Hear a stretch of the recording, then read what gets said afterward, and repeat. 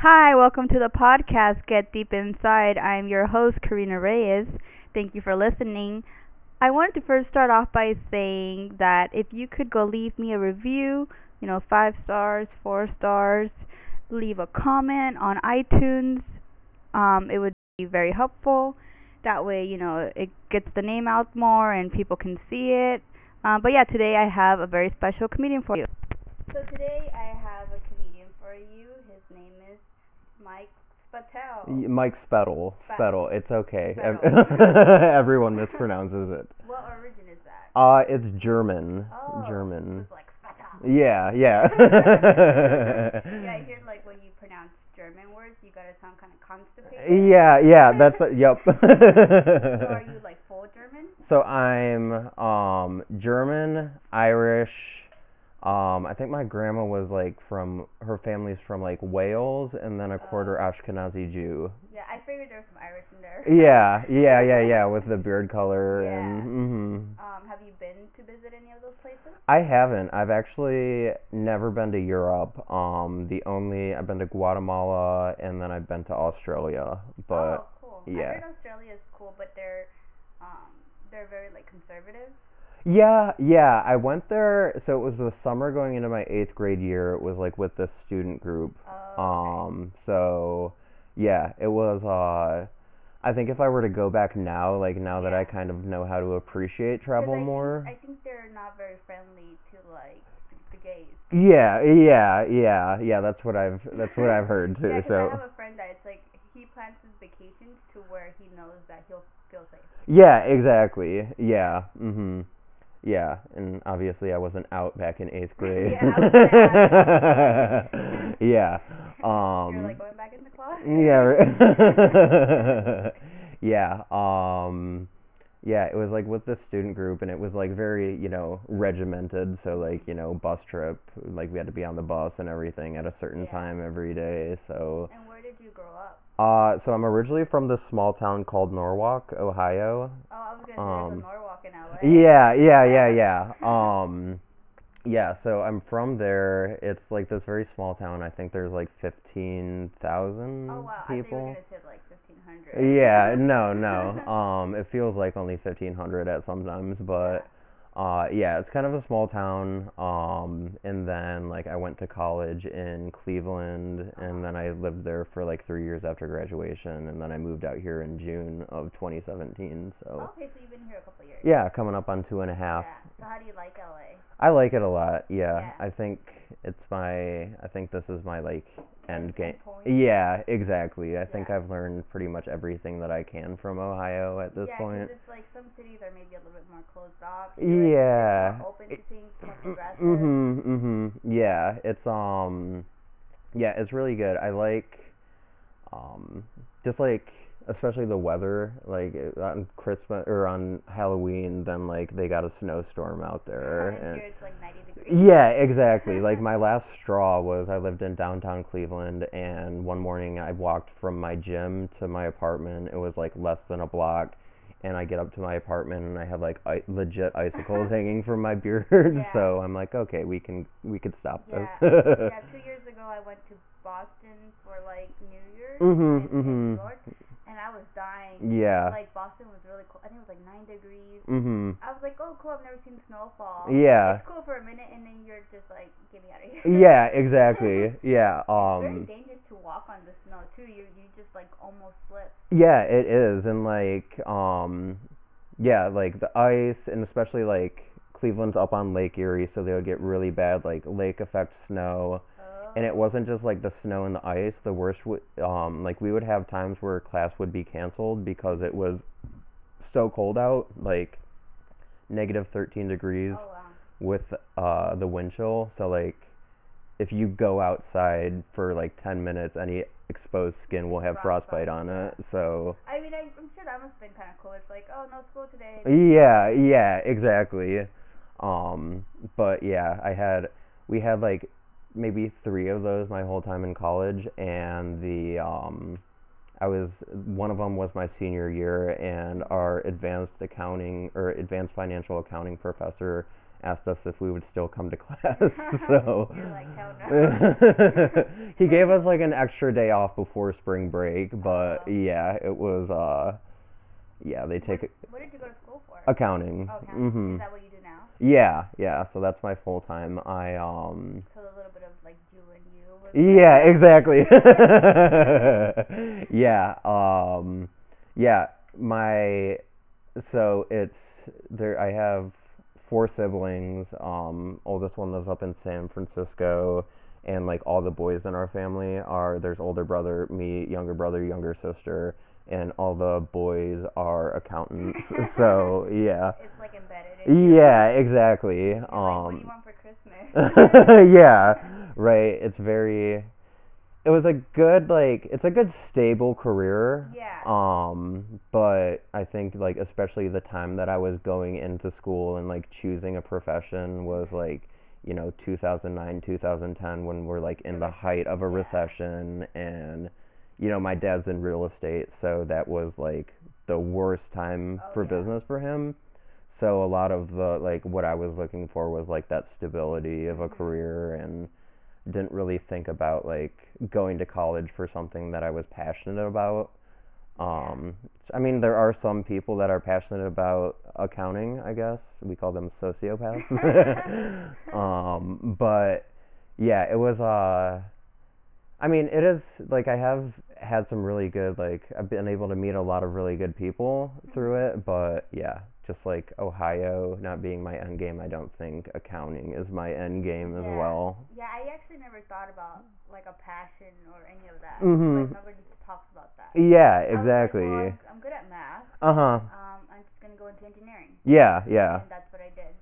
And it was hard, and I finished it, and that's what I do for a job. Mhm. But I never thought cause like I would see the art majors, and we would always make fun of them.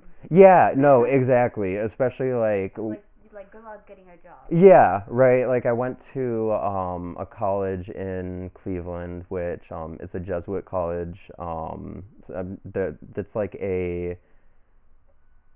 I want to say maybe like a sect of Catholicism. It's like a type. There's like Jesuit priests, and they're really big in like higher education. So like LMU is a Jesuit school, like Boston College. There's a lot of like Jesuit colleges, but in Cleveland it was a very like conservative environment at the school that I went to.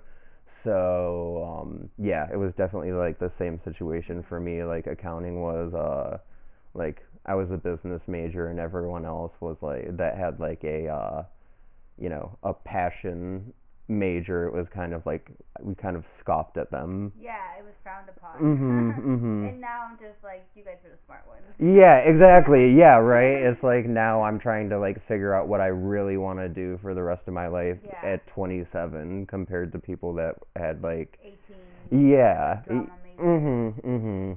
Yeah. Yeah, it's interesting how things have changed now. Yeah. Before, like, do whatever makes you happy instead of whatever your parents did. Yeah, 'Cause I exactly. think they were just trying to survive. Yeah. Yeah, exactly. And I think I definitely was like it was very drilled into me kind of by my parents, like, there was the expectation I would go to college and like get a job afterwards, which, it's a good expectation I think for your parents to give Yeah. you, that they want you to be successful. Mhm. But yeah, I think I kind of wish that I would have had more wiggle room in my brain to kind of explore more options. Yeah. Mhm. Yeah. And so, like, you're going to kind of a religious school. Were you Mhm. already out when you were there? No, I wasn't really out until I was about 23, so a couple years out of school. Yeah. 'Cause you Um, probably had to did you know? yeah, I would say I kind of knew, and I started kind of getting the idea in like 7th grade. Mhm. Um, but I don't know. I've always kind of had this I've always been a really big like people pleaser. Mhm. And something that I've kind of been realizing about myself is that like I've kind of had a big like codependence problem. Oh yeah, I had the same issue with Mhm. my boyfriend. Mhm. Mhm. Like we had to spend every minute together. Yeah. When we were not together, it's like the other one is sad. Mhm. Yeah. Waiting for the other one. Yeah, Or exactly. like when one of you is sad, now the other one is sad. Yeah. And it's like that shouldn't be the case. Like if you're sad, I shouldn't be sad either. Yeah, right. It's like you can't you can't really have empathy when you're codependent because if Yeah. you don't know where you begin and another person ends, Mhm. I think I kind of had like a big misunderstanding of what codependence was too. Like, Yeah, I thought it was just like I really like this person and I just want to spend time with them. yeah, right. And like I always kind of got the idea like, you watch like Intervention or something, you see like codependence as like a enabler and addict. Yeah. But a lot of it like it can be it's not just like a micro but like a macro codependence, where like you have this just strong need to have like the approval of other people. Yeah. So naturally I decided to do stand up. Yeah, I've heard a couple people. I was listening to an interview with Seinfeld, and he said that comedians, even my therapist said the same thing. I can't remember the word, but it's like we're making up for something by doing comedy. Yeah, yeah, exactly. Yeah. And even like I think growing up, I kind of see like the seeds of codependence of like when I made friends, like I would kind of find someone that had the strong personality and then like they were my best friend. And like, I would have a lot of friends and stuff, but it was always kind of like this person's my best friend and like I need to be their best friend too. Mhm. Yeah, my issue was like I had a hard time keeping friends. Yeah, yeah. Like I don't have any childhood friends. Yeah. Like the longest friends are from like ninth grade. Mhm. Just because every time I made friends, I don't know, something would happen and they would just, abolish me. Yeah. And so I would just be trying to hang out with all these groups but never belong to any. Exactly. Yeah, fitting in instead of belonging. Yeah, Mhm. yeah. And I was just weird or like an outcast, and I didn't really know what I was doing that, or whenever, I think also maybe I would sabotage the friendship. Yeah, yeah. Like when they got too close, somehow I would say the wrong thing. Exactly. Yeah, exactly. Or like I finally gained this person's approval. Now what? Like Yeah, and mhm. then that happens too in relationships. It's like once it gets close, you do something to push them away. Yeah, exactly. And it's weird because you want them, but then you also don't want them. Yeah, exactly. Mhm. Yeah. Mhm. Yeah, like for me, like it comes from like the childhood trauma, because it's like you have a hard time trusting people and you can't really let people in. Mhm. Because, for instance, like my parents, who are the ones that are supposed to like protect you, like they weren't really doing that. And Yeah. it's like hard if you don't have the trust. Mhm. Mhm. Yeah, that's yeah, I've definitely like especially these past like I started January of this year like therapy and like seeing a psychiatrist and stuff. And like I started doing kind of like stand up kind of hardcore about this time a year ago. So, Okay. and I think that kind of had like, being open on stage, like you kind of have to be open because audiences kind of have that built-in bullshit detector. Yeah, I was talking about that today. Like you have to be authentic because they know when you're not. Mhm. Mhm. Yeah, exactly. Like, and I think that like being authentic in your stand up too is like that's what makes you you. Like Yeah. anyone could tell a dick joke, like Yeah. but Yeah. like how does your experience specifically like impact that? Yeah, because I just took a class and everybody in the class was really good, Mhm. and everybody's comedy is so different. Yeah. They are different. And Mhm. it's like all these people could become great comedians, and they're not competing with you because they're their own person. Exactly, exactly. Like, you'll go to you go to a bunch of open mics, I go to a bunch of open mics, you'll hear somebody have like a similar premise. Like I remember the first time I did stand up, it was back in Cleveland in like 2016, and it was this show, and the guy who went up before me, like the big joke that I had was something about having a speech impediment growing up. And I was like, this is gonna kill, this is gonna be awesome. The guy who went up before me had a bit about his speech impediment growing up, and it just like blew mine out of the water. I'm like, fuck. Yeah. No, I've had ideas where it's like, I don't know if you heard, but that because people keep flushing their drugs, Mhm. it's going into the sea, Yeah, yeah, yeah. and how they found a lot of shrimp that had cocaine. Mhm. Yeah, yeah, yeah. I thought, oh, that must be like a good joke, and I had an idea, Mhm. and I saw this comedian do a joke, and his joke was 10 times better. Exactly. Yeah. I was like, oh yeah, that's how you do it. Mhm. Like I wasn't even close. Yeah, right. Or like I hate when I'll be like I have like I start thinking of a premise and then I'm like, okay, this is something to explore at a later date, so I put it in my book and then like I'm gonna work on this later and then I get on Twitter that day and I see somebody just had perfect joke about that thing. Yeah. Yeah, so then it kind of shows like these broader things. Like it's a lot easier to do the specific stuff Yeah, exactly. because other people can't do that. Yeah, right. I think kind of like the way that I see it, like progressing in stand up is like your first 3 months, you're pretty much just writing jokes to get a laugh. And then, like, kind of after that, like, after you kind of gain some confidence on stage, that's kind of where the seeds of your character start coming out on stage. Yeah. Or like I did one show, like my first like 15 minute thing. Mhm. It was at the Brea Improv, Oh, yeah. and I was like panicking because I was supposed to do 7 minutes. Then the host went to the wrong improv. Oh, And God. they're like, "Can you do 10 minutes?" And I was like, "Yeah, I can do 10 minutes." Mhm. And then somehow I don't know what happened. Like I didn't see the light, and I just went into 15 Oh, my minutes. God. He didn't get mad because I was still making up time for the guy. Yeah, Going up. yeah.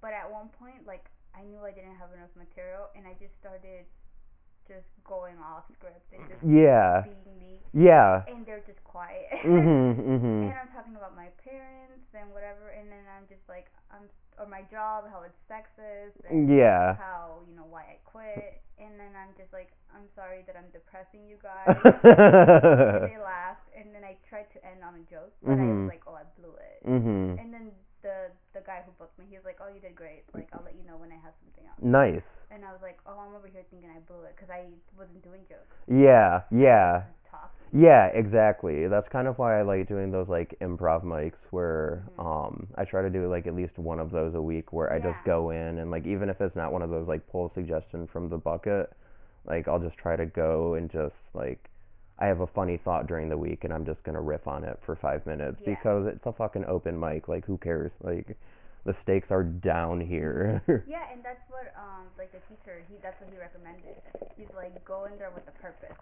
Because if you're just doing the same 5 minutes over and over again, you're really not getting anything out of it. Exactly, exactly. It's like there's the 10,000 hour rule. Like you spend 10,000 hours on a rule in order to master it. But I think you see some people that like I've seen them since January and they still have the same 5 minutes that they've been doing. And it's like you're not really challenging yourself. It's 10,000 hours of like focused practice on something, Yeah. not just like doing the same thing over and over again. Yeah, it's hard though because like I was trying to do like a therapy bit. Yeah. And it just wasn't working. Yeah. And then like I just this like random thing happened with my mom and she called me and I thought that was really funny. Mhm. And I wrote it down and I tested it and it worked and I was able to build on it. Yeah. But it's like, oh, sometimes it just comes to you. Mhm. Because then it's like when you're forcing yourself to just write. Yeah. Like for me, that doesn't work. Yeah, exactly. Exactly. Like I've never been just like a sit down like pencil and paper like, oh, this will be a good bit, like let me write it out. I'll try to have like 3 or 4 general ideas about a new bit that I just kind of brainstorm and then I throw like just go to a mic and just it's pretty much throw spaghetti on the fridge and see Yeah. what sticks. Yeah, and I think that's the right approach. Yeah. About it. Mhm. Cuz I mean something could be really funny in your head but you have no idea if it's going to be funny in front of an audience and like at the end of the day that's really all that matters. Yeah, and the thing that the teacher was saying was like it's not up to you to decide what's not funny. Yeah, yeah. Like you can't just be cutting things out because you're like do the whole story, whatever gets a laugh, that's what you keep. Mhm. Mhm. Yeah. Yeah. So you've been doing this for 3 years? Yeah, so I did it in Cleveland. I want to say like 3 times. Like started in 2016. I did it like 3 times over a year, and then I moved out here in June of 2017. And I did it like a couple times, but like I never really got laughs. So then like that little like codependent part of my brain is like, oh, I suck. Like I'm never gonna be good at this. And I lived like, so I lived on Melrose and Sweetser, so that's like right by the Hollywood Improv. Yeah. So I would try to do like the Friday night mic. They used to have an open mic on Fridays from like 5 to 7. Oh wow. So and like just the room was just like a vacuum. Like no one would laugh at anything. It's 5 o'clock on a Friday. No one wants to be there. Mhm. Um, so like I would go there and like nothing would really land, and I think I didn't really just like realize that, your first few months of doing stand up, like you're lucky if you get a laugh. Like it doesn't you're not going to blow, the audience away. You're not going to be this like, Richard Pryor level and go up there and Yeah. just everything you say the audience is just going to die at. So Yeah. I think it was just kind of like unrealistic expectations.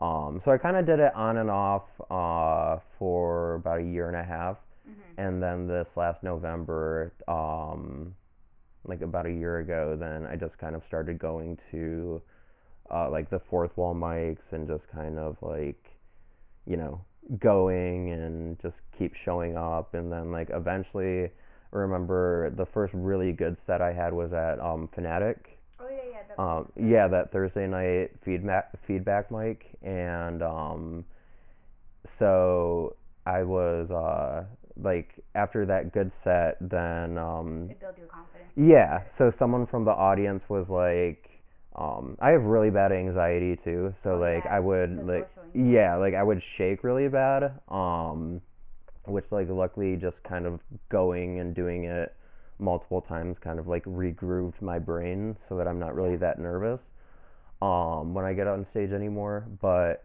remember the note, the guy was like, it was a very funny set, but we could see you, like, we see that you're really nervous up there. Like, we could see the chord shaking and everything. Like, why not make a joke out of that? And I was like, okay, cool. So then, like, I did start making a joke out of it, like, when I went Yeah. up there.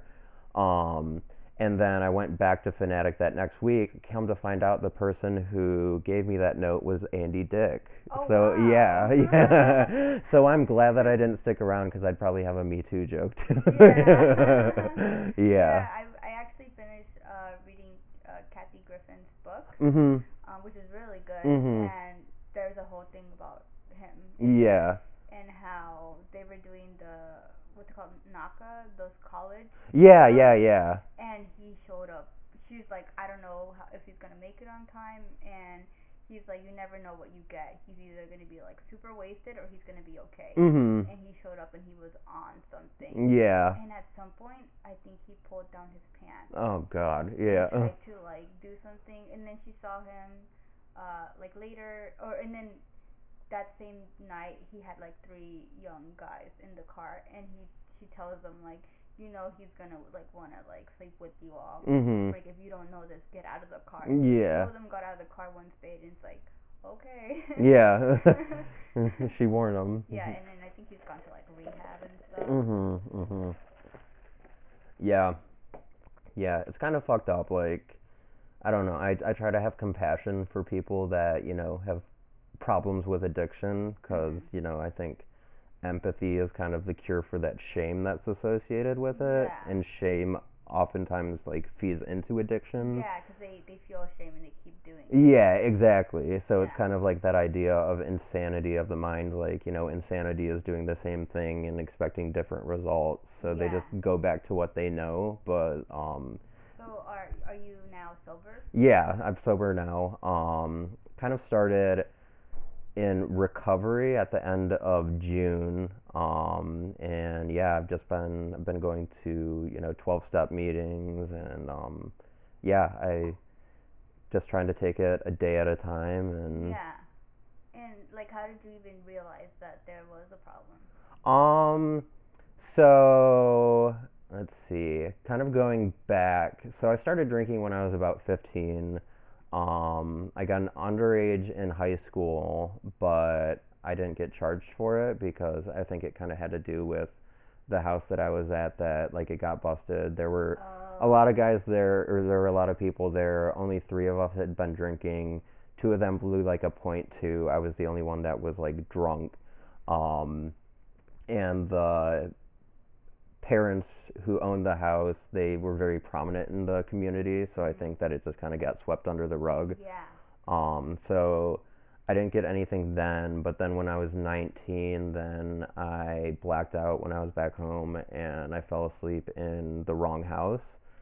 I Oh. just like passed out on this random night or like this random Like a lawn. no, it was this lady's living room. Oh. How did you Yeah. get inside? Her front door was unlocked. I mean, it's a Oh. small town. Nobody locks their doors or It's anything. funny. My friend was just telling me this on Wednesday Mhm. because we went to a wedding in Mexico, Yeah. and he went into the wrong house, and Mhm. he like the door was open.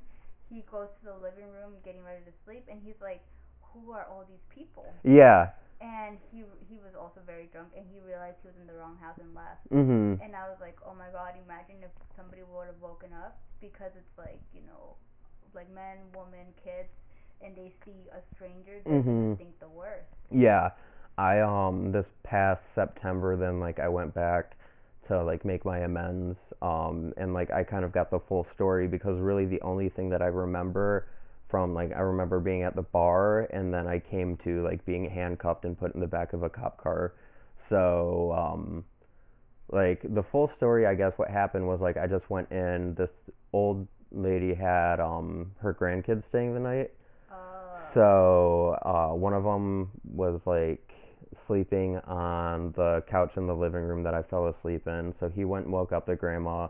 The grandma thought that I was like someone who came over to hook up with her like 17-year-old granddaughter. Oh no. But so she, I guess the granddaughter came down because she already kicked someone out who tried to like that night who tried to Yeah. come over for the granddaughter. So she thought like initially I was someone else and she was like, "Oh, thank God, no, I don't know him." So, yeah, they called the cops and everything, and then, like as part of, I got like underage trespassing and criminal intoxication. So I had to do a month of like AA meetings, and I really didn't take it seriously at all. Like, I mean, the month that I had to take, it was when I first moved into like my first college house. Yeah. And we didn't have like frat houses or anything, but we had it was like the unofficial fraternity house. Yeah, because you're probably thinking like, oh, this is just an accident. Exactly. You Like can't be this. an alcoholic in college, right? Yeah, like this happens all the time. Mhm. Yeah, so I did that, and I pretty much drank through that whole month. I just when I had to go to 8 meetings, I went to all of them. I just sat in the back of the room with like my on my phone the whole time, and then after that was done, then just kind of put it like on the shelf in the back of my head.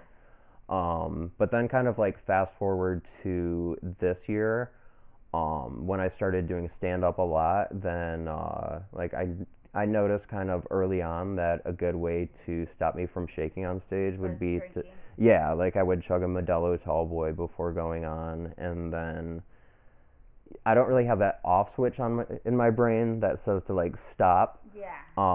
So a lot of times then I would just kind of like keep going and like it kind of turns off my like discipline to do things when I drink, like even if I just have like one. And is this something that runs in your family, or it just somehow you just got this? Um, I mean, I can't really diagnose, my parents. My parents didn't, go to AA meetings or anything, but But I mean, like growing up, did you see them yeah, drink? growing up, I would see, alcohol was prevalent in our family, always Yeah. at family parties, people would drink and kind of just like I accidentally went to an Al-Anon meeting once, Mhm. which is for like families Yes. of Yes. alcoholics, and I'm kind of like discovering that a lot of, I do have a lot of codependent like alcoholic family. Yeah. They Um, also have another one for like children, adults. Adult children of alcoholics. Yeah. Yeah. Yeah. Mhm. Yeah. So, I mean, I can't diagnose my parents, but yeah, alcohol was kind of always prevalent in our house. Yeah. Like for me, I've never really drank alcohol in front of them. Yeah. They've drank it just because I feel weird drinking in front of them. Yeah. Yeah. But I mean, like I've seen them drunk many times, Mhm. and Mhm. it's like they don't drink to black out every day, but they drink every day. Yeah, yeah, And exactly. it's like I Like think even that's if it's just like a glass of wine or something, yeah, it's like like they'll yeah. have a beer in their hand, and it's like Mhm. okay, I still think that's alcoholism because you're drinking it every day. Exactly. Yeah. Yeah, it's definitely, something that, like, and I try not to, be critical of them. Like, I do realize that, like, they did the best that they could with, what they had. If Yeah. if I'm pretty sure that they had me at the age that I am now. So, with the mess that my life has been, if I were to bring another human being in at this point, like, I don't know how I would handle that. Oh yeah, that I was like I would definitely have traumatized Yeah, right. Oh, I totally would have traumatized my kids. yeah. Yeah, and I was like very angry at them for a long time. Yeah. Because it's like there's abuse. I saw domestic violence, Mhm. and then now I'm just like, well, where did they get that from? They must have seen it. Exactly. Like that's I've also kind of been getting a lot into Buddhism, and a lot of that is just kind of like non-attachment. So like, Mhm. if someone like, I think my dad, there's times where it just kind of seems like he's being overly critical of me, and it's kind of like controlling. But I kind of like, we're all trying to do something to not, suffer, and we use the tools that we have to Yeah. not suffer. And So sometimes they're just projecting on you. yeah, exactly. I mean, we're all the product of our environments. We're all the sum of our experiences, and yeah. So I mean, I try to just have compassion. I'm an adult. I don't need my parents to Yeah. be around, and so I just kind of consider like every interaction that I have with them, even if it does kind of bring up a resentment or something, I get to talk to my parents, which it's something that, especially having friends that have lost parents and whatnot, it's Yeah. just kind of like I just have to be appreciative of it. Yeah. I'm still not there yet. Yeah, exactly. And I mean, it's a learned skill. Like compassion, vulnerability, they're all things that are learned skills, and like, Yeah, like last week I saw them for my mom's birthday. Mhm. And it's like I wanted to take them to this restaurant, and last minute they're like, "Can we go here?" Mhm. And it's like, "Well, can we go here instead? 'Cause it's a little closer." Yeah. And it's like, "Can you just meet me there because it's on my way from work? It doesn't make sense for me to come to your house, pick you up." Like it's a lot of back and forth. And Yeah. like I'm tired. I worked all day, and 2 hours later they show up, and they're like unhappy with the food. They didn't seem very happy with their meals, and it's like, I was trying, and like I'm offering to buy you dinner, take Mhm. you out for your birthday, and now I'm just more upset because Yeah. I didn't do this. Yeah, exactly. Yeah. And like I'm seeing them, I mean, obviously living 3,500 miles away from them, like I think a lot of that just kind of comes with the distance, and I'm seeing them for Thanksgiving next week. So I do get a little bit nervous, especially kind of like, going to an environment where I know there's going to be alcohol around. Yeah. But I kind of, it's just, I try to have my toolkit with me, like, meditate in the morning. I try to reach out to 3 other sober alcoholics a day just to have, a conversation. I have a sponsor and everything. Um, so yeah, I mean, I think kind of just a lot of the spiritual things that I've been working on have been really helpful for me. Yeah. Um, and it's not for everyone. I mean, Yeah. everyone has their own path and they're entitled to it. Yeah. Yeah, I was listening. There's this thing called like stoicism, Mhm. and it's like if meditation isn't for you, well, stoicism is just kind of like, I guess, being in the moment. Yeah, exactly. So I Mhm. thought that was interesting because it's like, oh, you don't have to just do this one thing. Yeah, exactly. And it's like if instead of like having that first initial reaction, like you're not responsible for your first thought, but you are responsible for your first action. So like Mhm. if um like let's say you're in a meeting at work, like, and somebody kind of, you have someone who's kind of a dick to you, Mhm. like the first, usually my first thought is like I'm gonna emotionally react, but it's because kind of giving yourself that breath between thought and action where you can Mhm. evaluate like, okay, do I really want to do this, or is there like an alternative? Yeah, like for me today, like I knew I was angry, and Yeah. I was like, don't say anything, don't say anything, but it took over. Yeah. And I knew I probably shouldn't say anything, Mhm. but it's like at the same time, this is my time too. Yeah, exactly. And I tried to say it not as angry as I was. Yeah. But they still. But you're still allowed to be mad. I mean, anger Yeah. is a emotion on the beautiful palette of the human experience. Like. Yeah, just because I know that is something I have a problem with. Yeah. Yeah. Which is why I'm going to therapy too, to Mhm. work on that anger. Mhm. I get triggered very easily. Yeah. Yeah. Exactly. And I mean, yeah, it comes down to times where like you are allowed to like your valid resentment towards something. If someone wrongs you, then like you're allowed to say, hey, like you treated me this way and I don't appreciate that, and like going forward, like if you continue to do this, there'll be consequences. Yeah, and I tried to explain Yeah. why Mhm. whatever, and I think eventually they kind of got the hint. Mhm. And I just tried to diffuse the situation. Yeah. Because it's like they could tell when they're like, we don't even want you on this podcast anymore if you're gonna have this attitude. Mhm. And I was like, well, okay. Yeah. Yeah. Yeah. But are you like dating anybody right now? No, I don't know. I kind of do date around. Because I think like the first year, right? Yeah. You're supposed to just, Yeah. I think for me especially, like I'm trying to not, switch addictions to, sex and, Yeah, like somebody was telling me that I probably had like an addiction to affection. Yeah, right. And I was, cause like when things end, like I just replace them with somebody else. Yeah, exactly.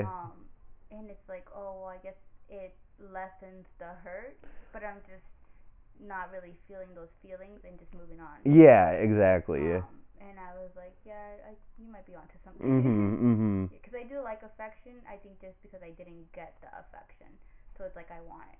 Yeah. Yeah, no, I'm definitely kind of like the same way.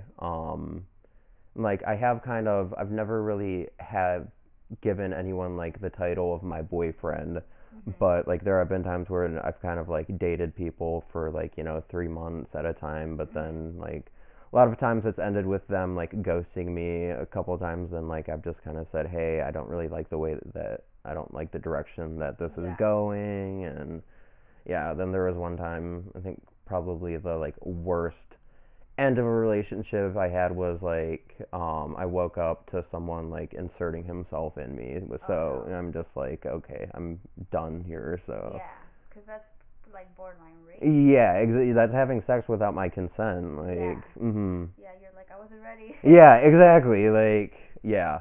Yeah, and I've heard of that happening even in people who are in relationships. Yeah. For a few years. Yeah, exactly. It's like, oh, they were drunk and then they did this, and it's like, no, that's not okay. Yeah, like you're not entitled to have sex with me. Like. Yeah, yeah, yeah. Yeah, and I think like it's kind of moving towards that more, where people are like, it's you're supposed to say no if somebody says no.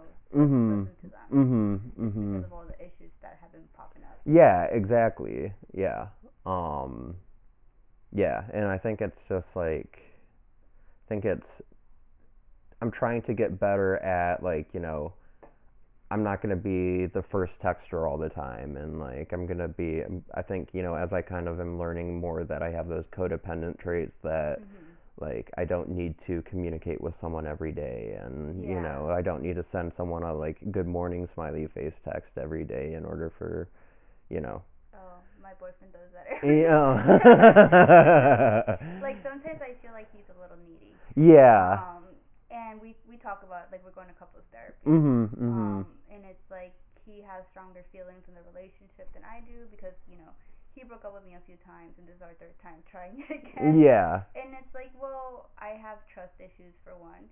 And it's like, you did these things, so it's very hard for me to be on the same page with you, because I don't know if you're gonna do this again. Yeah. Yeah. And it's like, I think it's been like a month maybe. And it's like, I can't plan things in the future. I take it again day by day, because I don't know what's gonna happen. Like I told him, like I need to see some consistency in you for a few months before I can even go there. Yeah. Yeah. And then my therapist like explained it to him. It's like, well, this is why she feels this way. Yeah. And it's helpful because he's like, okay, I get it. Like I'm not gonna push it. Yeah, I think like, yeah, that's a big tool that I've kind of learned is just kind of using like I feel, or like the story that I'm telling myself when you act this way, like statements like that. Oh yeah, like I was reading this book, Woman Who Loved Too Much, Mhm. and it gave like situations, and it's like they were like one of them. I think the first one was like alcoholism, Mhm. where she didn't realize he was an alcoholic until way later. Yeah. Like he was supposed to call her, he wouldn't call her, and she would make up a reason why. Yeah. Then she Yeah. would call him, and then she's like, "Well, he was always drinking when we were talking," or Mhm. you know. And then later she realized that was an issue. And then Yeah. it just goes back to her childhood, like there was something like maybe with her dad or whatever, and she was just kind of doing that same situation. Mhm. Or let's say somebody's mom died, and she has to be the one taking care of the family. Mhm. Now she found somebody that she can take care of, Yeah. and you're just like reliving these things. Mhm. Mhm. Yeah. Or I think like once you start going to therapy more, you start seeing those red flags. Yeah, exactly. 'Cause Like. otherwise, they're there, but you don't see them. Mhm. Like my therapist told me, somebody who grew up in like a healthier childhood, they see those red flags Yeah. and they leave.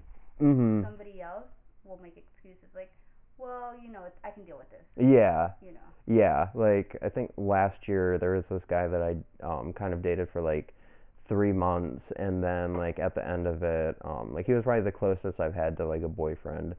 Um, but then like after 3 months, he just kind of like ghosted me, and it just like wrecked me emotionally. But then like this year, I was kind of talking to someone for little over a month, and then he like would kind of start getting distant with like responding to me, and like I kind of just use those tools of like when you don't respond to me like that, then like the story that I tell myself is that you're gonna ghost me and whatnot, and then like he did the I'm busy thing, like Yeah. which like I'm busy is kind of the biggest like bullshit flag in my opinion, because like I just texted a friend. I was busy. yeah, yeah. Well, it's the way that I see it is like you're saying like you make time for things that you want to do. Like Yeah.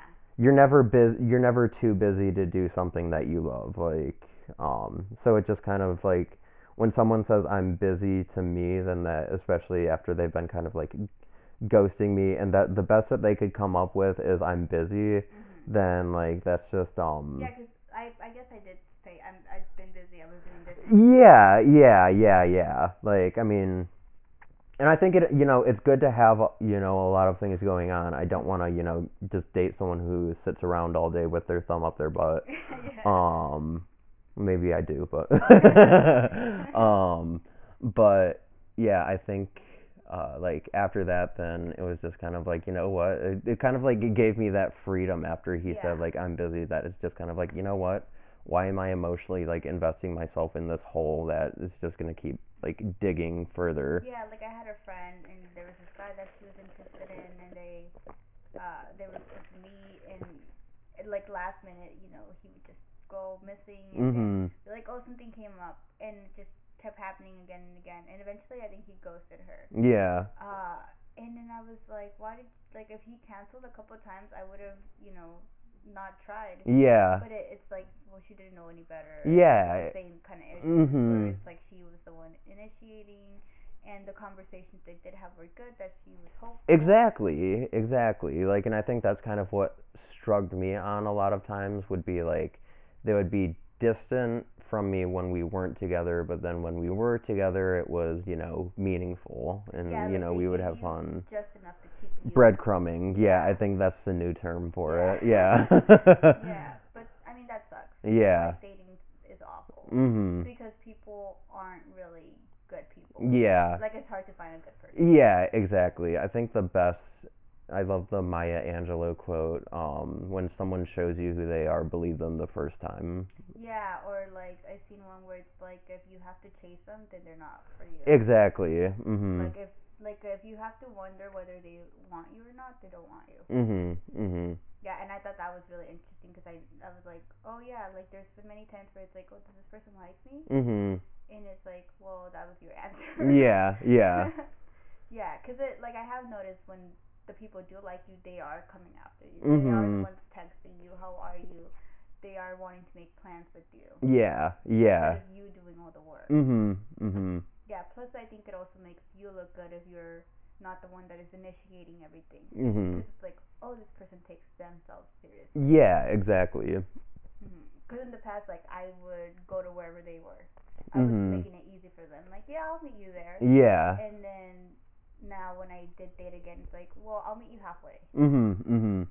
If I'm in that area, yeah, we can meet there. But otherwise, like, I'm not gonna come to you. I'm not gonna drive from Culver City all the way up to the valley to accommodate you. Yeah. Yeah. Yeah, I mean, I did do that on my second date. Yeah. As long as they say, I'll do the same for you at another time. And like not to say that relationships need to be transactional, like, Yeah. but yeah, I mean, there does have to be a healthy level of give and take. Yeah. And it was like the first date, like he came to here. Yeah. So then I was like, okay, then I'll go over there, Mhm. even though it's far. Mhm. Yeah, it's like the whole long distance dating in LA. Yeah, no, that is such a real thing. Yeah, because I had matched with this person on Tinder, and I told my coworkers, I was like, I don't know if I want to go out with him because he lives in the valley, Mhm. and that's far. Yeah. And then we ended up like dating, and they were like, remember when you were complaining about him living in the valley? Mhm. And I was like, yeah, I was over exaggerating. I was like, it's not that bad. Mhm. When the traffic is slow, it's like 20 something. Yeah, exactly. Yeah. Yeah. But yeah, driving from here to like the east side in an hour. Mhm. No. Yeah, exactly. No, it's so funny. Like my commute to work now, like on a good day, I consider a short commute 25 minutes. When I lived in Cleveland, like that was my longest commute I would ever have is 25 minutes. Yeah. And that would be like a 20-mile commute. Yeah. You're lucky if you get it. Yeah. Yeah, it's crazy how bad the traffic here is. Mhm. Yeah, like it makes you not want to go anywhere. Yeah, Like, that's why exactly. they have these like Netflix and chill. Yeah. People like, oh, you live 10 minutes away? Okay, I'll come over. Mhm. Mhm. Yeah. Cause you still live in West Hollywood? I live in Culver. Oh yeah yeah yeah Yeah. yeah yeah you did say that. Mhm. Yeah. So do you live like that way? Or? It's right off Washington, kind of by La Cienega. Oh okay. Yeah, I know where Washington is. Mhm. Yeah, there's that Hawaiian restaurant. Yeah, do you know where did you ever go to Rosie's, Mike? Yeah. Yeah, I'm like right on that street. Yeah, it got canceled. Yeah, which is sad. I could walk to that like I went to it one time and it was a little bit weird. Yeah, yeah. 'Cause there was, I don't know if he was still going, but the guy that his brother does the drugs for him. There's this guy, I don't know what condition he has. Mhm. He's like in a wheelchair. Oh yeah, Yeah. yeah. And he says it and then the brother translates. Mhm. But it was just different, and then when I did my mic, like he kept interrupting me. Yeah. And I was like, you had your time, buddy. Like, Mhm. let me go. Mhm. Yeah. And Yeah. I watched it back, and at the time I was getting mad at him. Mhm. He kept, when I would say something, he would say something. Yeah. And I was like, don't be mad at him. He was laughing. Exactly. Laugh. Mhm. Like, Mhm. be a little easier. Yeah, yeah. No, that's definitely where like I'm trying to get better is especially like as you go to like one of those slotted mics. It's always the 7 o'clock hour ones where you could come up with like I'm pretty sure like John Mulaney could do a 5 minute set at like Burt's at 7 and it would fall flat because no one would laugh. So I'm trying to not let myself get in my head and be like, because I mean a lot of times when I just shit on myself on stage where I'm like, okay, I guess we're dealing with a tough crowd here. It's like you don't go to the strip club and call strippers fat. Like you don't go to a comedy show and make fun of the audience. It's the worst. I've been going to Burt's a lot this week. Mhm. I think I went there like 3 times. Mhm. It's the worst when the host starts off the mic by saying how bad he is.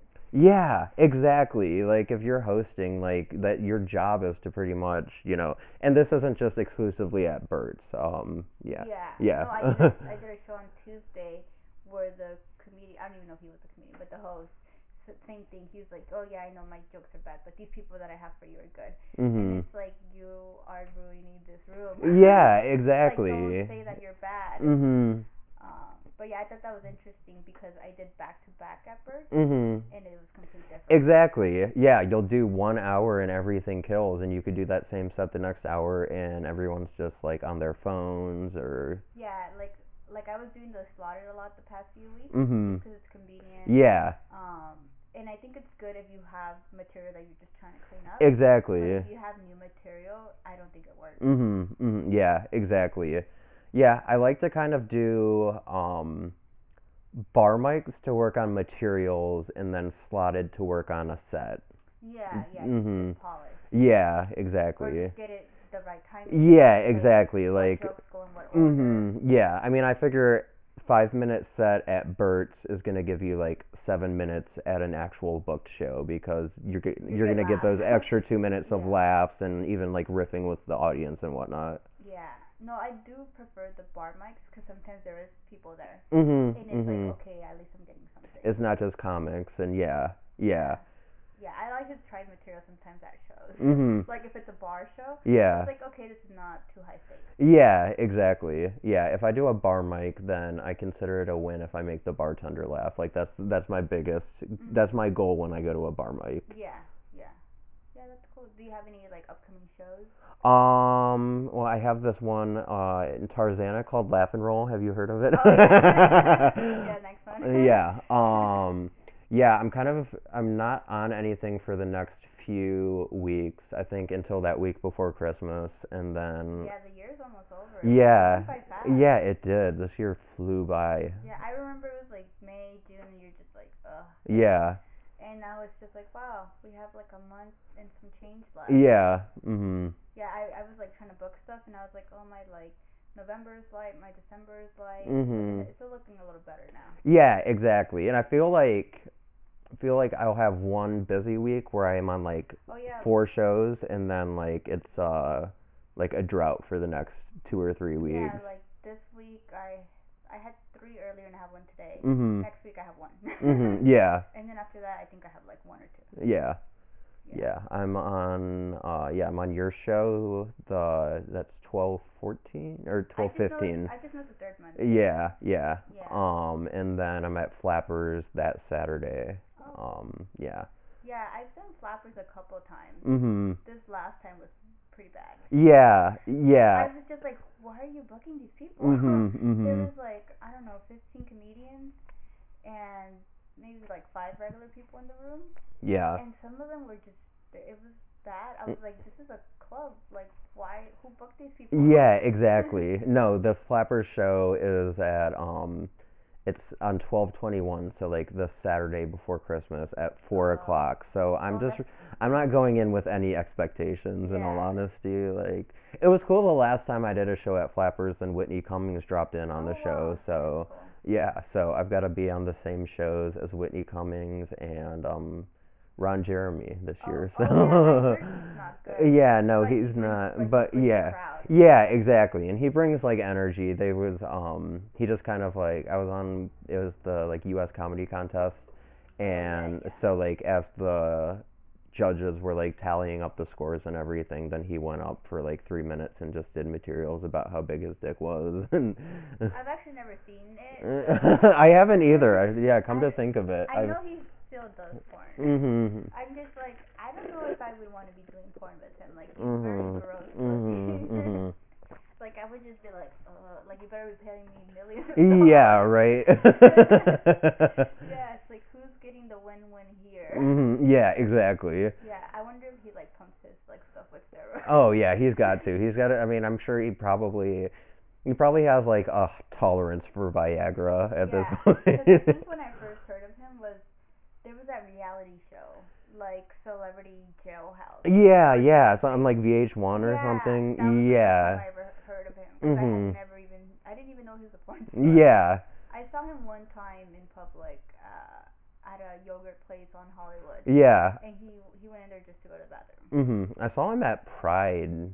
Was it this year or last year? I think last year at Pride. Was he topless? I don't remember much from that day, but I would just assume yes. Yeah, no, I went to Pride last year. Mhm. I didn't even get to go inside. Like, I had a ticket. Yeah. But it was like that line was so long. Mhm. I was like, yeah, I'm just gonna go home. I pretty much just went to bars. Like I never went to the actual like festival. Yeah, I realized this year I was like, that's what I should have done. Because that's what we ended up doing. Like, we went to like Mickey's. Yeah. And we're just like dancing, and then my friends are doing blow, Mhm. and I'm just like, yeah, that's not for me. Yeah, yeah. No, exactly. Yeah, they were. I think one of them gave me some kind of pill, like I don't know what it was, like Xanax or something. Mhm. And I remember I just put it in my pocket, Yeah.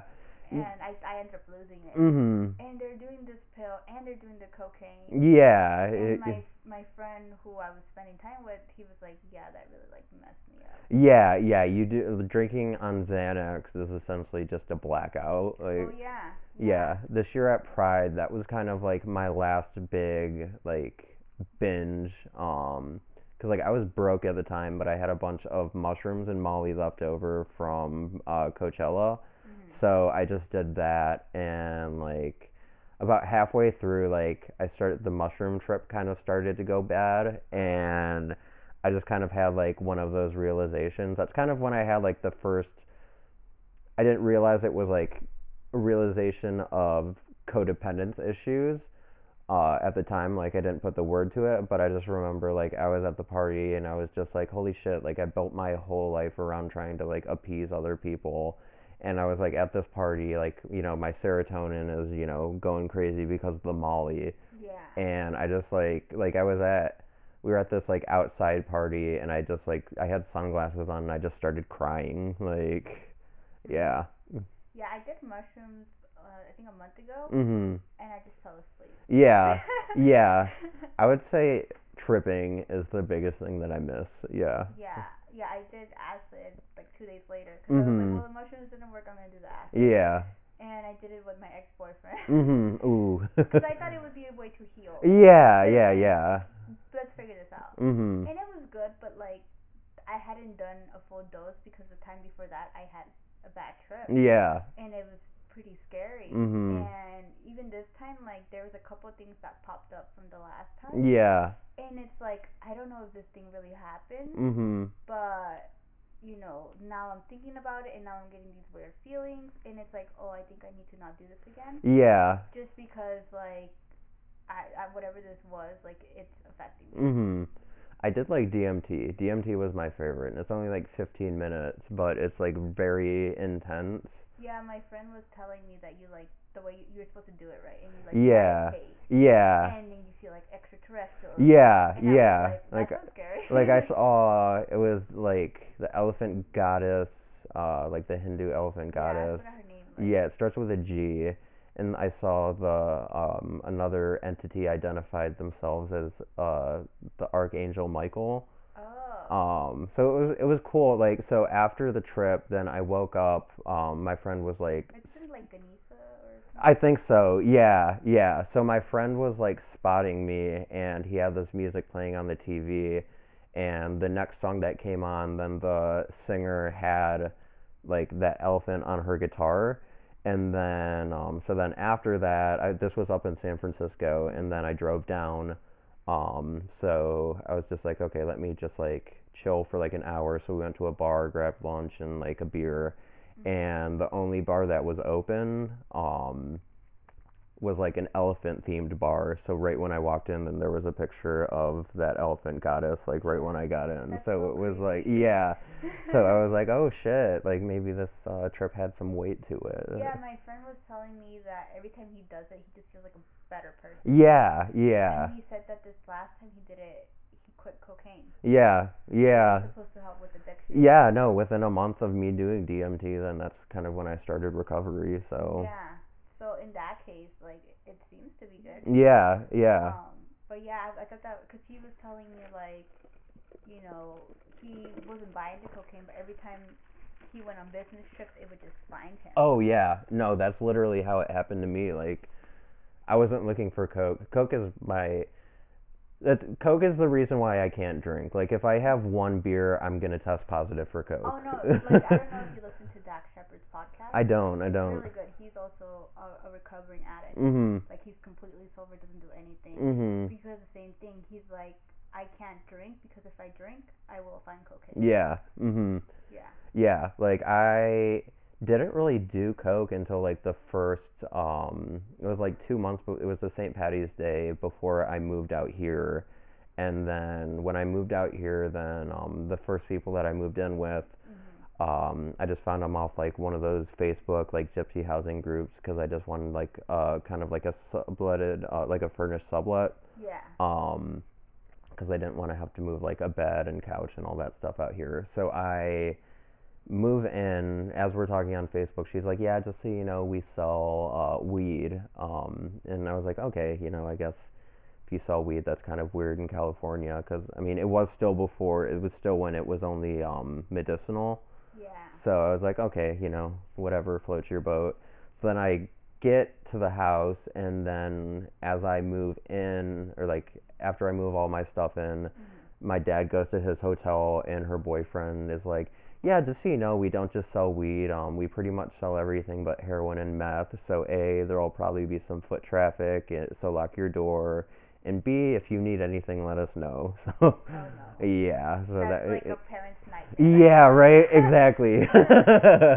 It's funny because I also met somebody that was from Ohio, Mhm. and you know they were very like naive when they came here, Mhm. very good person, whatever. Then they came here, got in with the wrong crowd, where it's like, hey, I don't remember the whole situation, but it's like he had to sell weed in order for like I think they were like, oh yeah, we're gonna hook you up with like a housing or whatever, Mhm. and it's like the con was like you have to sell weed, Yeah. and then now he starts having to do this, and I think he ends up getting caught, goes to jail, and Mhm. you know when I met him he had all these tattoos, and you know it was just so sad Yeah. that he came here as like a goody two shoes, and then Mhm. people took advantage. Yeah. Yeah. But luckily, like you know, you were able to clean up, and Mhm. it didn't like take a toll, like because it could have been worse. Yeah. Oh yeah. No, definitely. Like. And I'm glad they weren't selling meth or heroin. Yeah. Right. Thank God. Like I didn't Yeah. need people like knocking on my window at 2 o'clock in the morning asking for shit. Like. Yeah.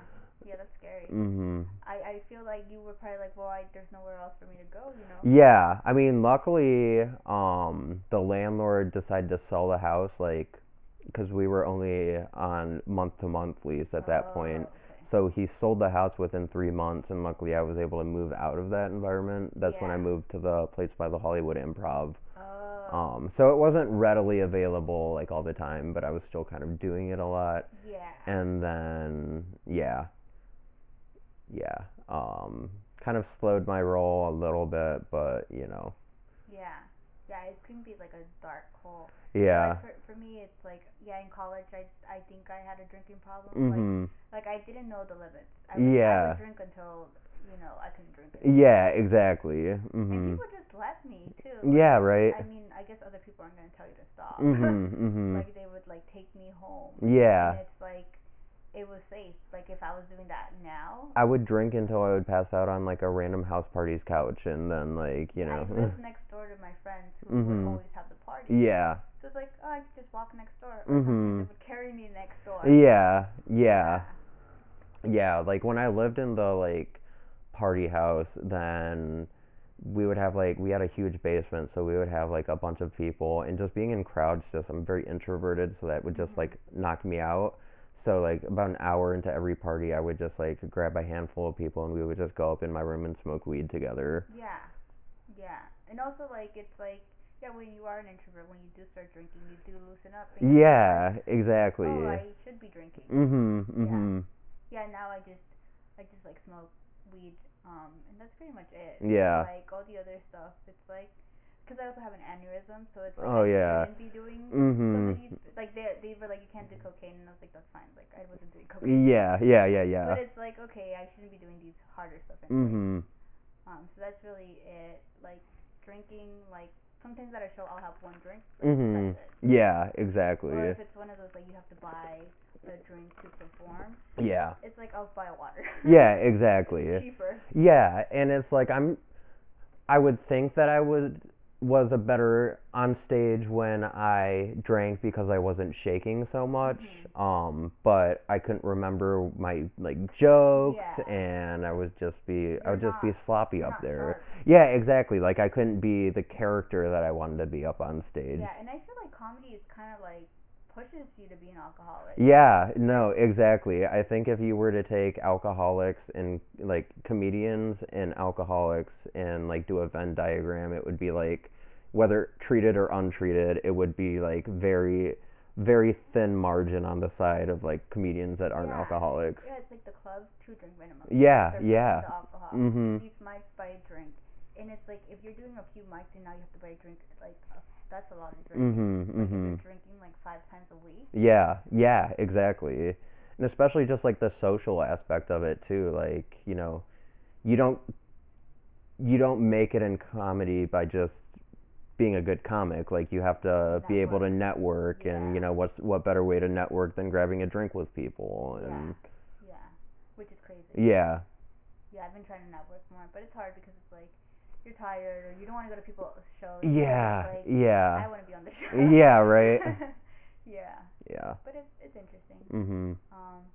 But yeah, it was nice having you on the podcast. Yeah, thank you I very really much. liked the conversation. Mhm. I think we covered a lot of good points. Yeah. And like, if there's anybody that, is having some problems or they haven't figured it out, I think just hearing like some of the things that got you thinking like, Mhm. hey, maybe this is the issue. Yeah. Like hopefully somebody that, is on the border, like they'll be Mhm. like, hey, maybe there is something there. Yeah, feel free to reach out to me. My DMs are always open. Yeah, and what is your Instagram?